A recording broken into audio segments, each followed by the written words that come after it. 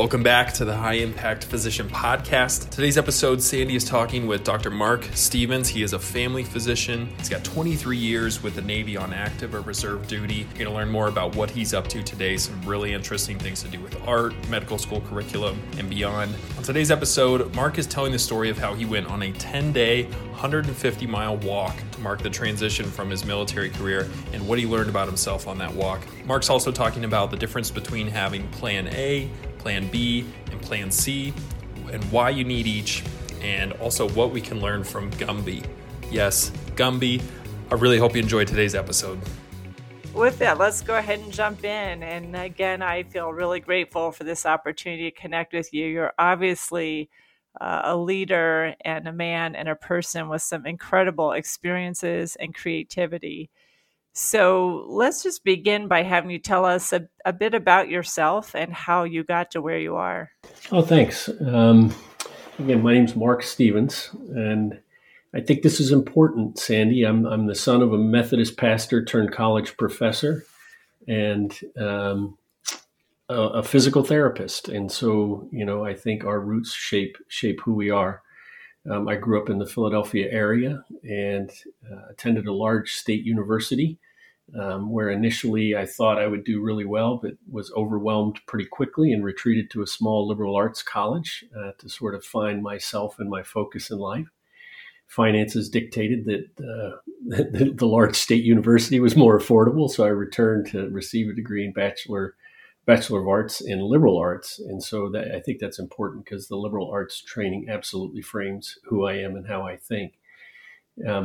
As I then transitioned to a career in medicine, realizing how that was going to be a financial burden is actually I found the Navy at that time. And it was through the largesse of a wonderful Navy scholarship that I thought I would sneakily pay for medical school and then get out, but quickly discovered that I absolutely loved serving in the Navy and spent all told 23 years on active duty or reserve duty with the Navy, retired in 2016, and then have been at Penn State ever since, helping to frame a regional campus of the Penn State College of Medicine.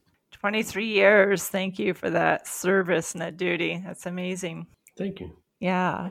So one of the things I know is that in your different transitions and knowing everyone has different experiences, I understand you took a very long walk.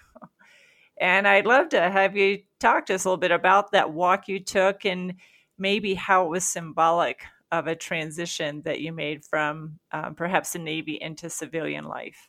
Yeah, it's thank you for the question. That's something that's been a really interesting experience in my life. And so my last duty station was at the Uniformed Services University.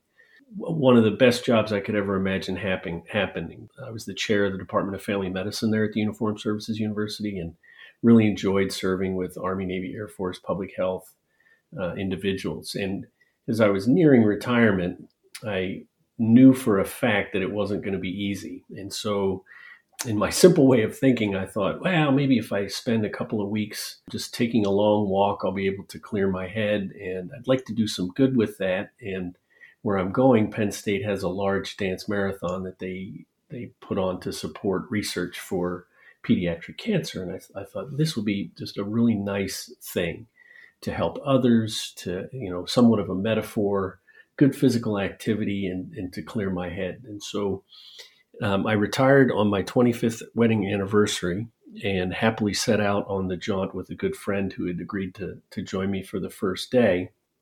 And I want to be clear to everybody that the stipulations of this walk, Sandy, was a hot shower and Wi-Fi. So it wasn't like I was camping on the Appalachian Trail. So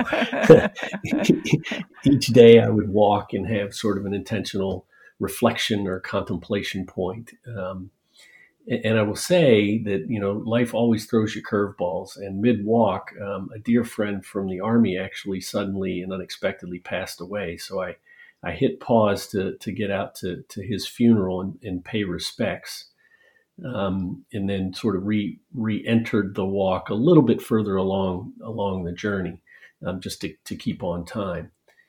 So all told, it was about 10 days, and it was 150 miles or something like that. But it was a really positive experience on some levels and a really disappointing experience on some levels. It was positive because I realized, how much reflection I needed to do and how much of a transition moving from a career in one organization to a new life in a different organization, what a big shift that is. But I also felt that in some ways the walk took a life of its own that detracted from that small, quiet, reflective solitude that I'd really intended. In other words, it sort of became more about, ooh, look what Mark is doing, rather than just letting Mark do it. And so there was a little bit of tension there for me in wanting to really stay in the shadows in a contemplative state with the walk versus the walk, sort of folks found out about it and it became kind of a thing. And so there was a valuable lesson in that too, in terms of hubris and humility and that very fine line that we sometimes as humans walk. Wow. We could unpack that in so many different ways. I think one of the things that I'm particularly struck by in this moment is in today's world and so many emerging opportunities for physicians to do their work differently. A lot of physicians that are interested in leadership may have some kind of an assumption that there's a specific path or a right way to get there. I'm really struck by how you've described from the beginning, there were chapters in your life where you might have felt overwhelmed or you were finding yourself.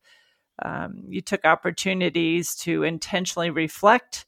And I love the way you acknowledged that there were some big shifts that were going on in transitions, and there were distractions, and they were positive, they were disappointing.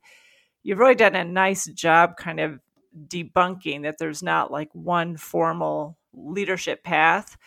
Talk to us a little bit more about how you might describe your journey of becoming a formal leader. I would describe it as having a plan A. In other words, a plan A from medical school. Sort of what I thought I wanted to do was, and as I talked to a number of my peers, I think that's, again, normal part of the human experience is having this idea of how you think your life is going to evolve and really planning for that, making that, again, the plan A. And then there's sort of plan B, which is what comes up when your plan A inevitably runs into obstacles. And then honestly, there's plan C, which is what life really is. And so as I reflect on transitions, as I reflect on a leadership philosophy, as I reflect on, what would I pass along to other aspiring or current leaders, it's a phrase that one of my mentors taught me years and years ago that I use here all the time, and it's Semper Gumby. And so that's a blend of the Marine Corps Semper Fidelis, always faithful, and the old claymation character Gumby, who is flexible. So Semper Gumby is sort of the leadership philosophy I have always adhered to in the context of really being flexible enough to have a plan. So Gumby isn't a pile of dust. Gumby has a plan and shape and form and intent.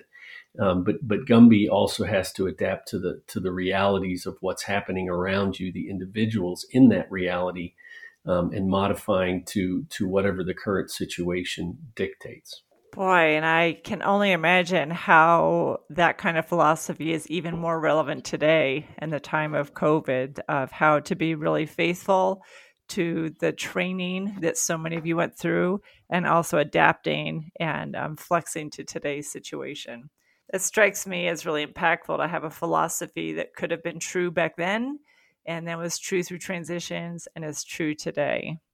So as I think about your journey and the many different things you've been through, tell us about maybe a person or a situation or story that's personally impacted you to become the person or the leader you are today. Sandy, that is such a delightful question, and one that I'm currently an educator, and my passion is in medical education. I'm active as a clinician as well, because I think to be a good teacher, you have to be an active clinician. And so in contemplating how to respond to your question, I'm taken back to, and I think many of us as humans have been in high stakes exams in situations in our life, or some sort of exam situation. And I reflect on exam situations because in some ways each day is sort of an exam. And I can tell you, Sandy, that I remember the questions on exams that I got wrong. I remember those way more than any of the exam questions that I happened to answer correctly. And I think that metaphor holds for experiences in leadership in my own life. I tend to remember failures much more, they're far more instructive for me than our successes. And so I can think of specific circumstances where I failed as a leader for several reasons. All right, check out part number 2 of Sandy and Dr. Mark Stevens' conversation. There's some awesome vulnerability where they're digging into specific ways that Mark has failed as a leader and how those moments have shaped him moving forward. We're also talking about his new sort of non-traditional approaches to learning in medical school curriculum that he's designing. And Mark's also talking about the most rewarding and unexpected journey of his life. No, he's not talking about being a parent here. He's talking about doing art therapy with other physicians. If you are any sort of bit creative, and actually, especially if you're not, I think you're going to find that part really, really interesting. Make sure to check out that episode.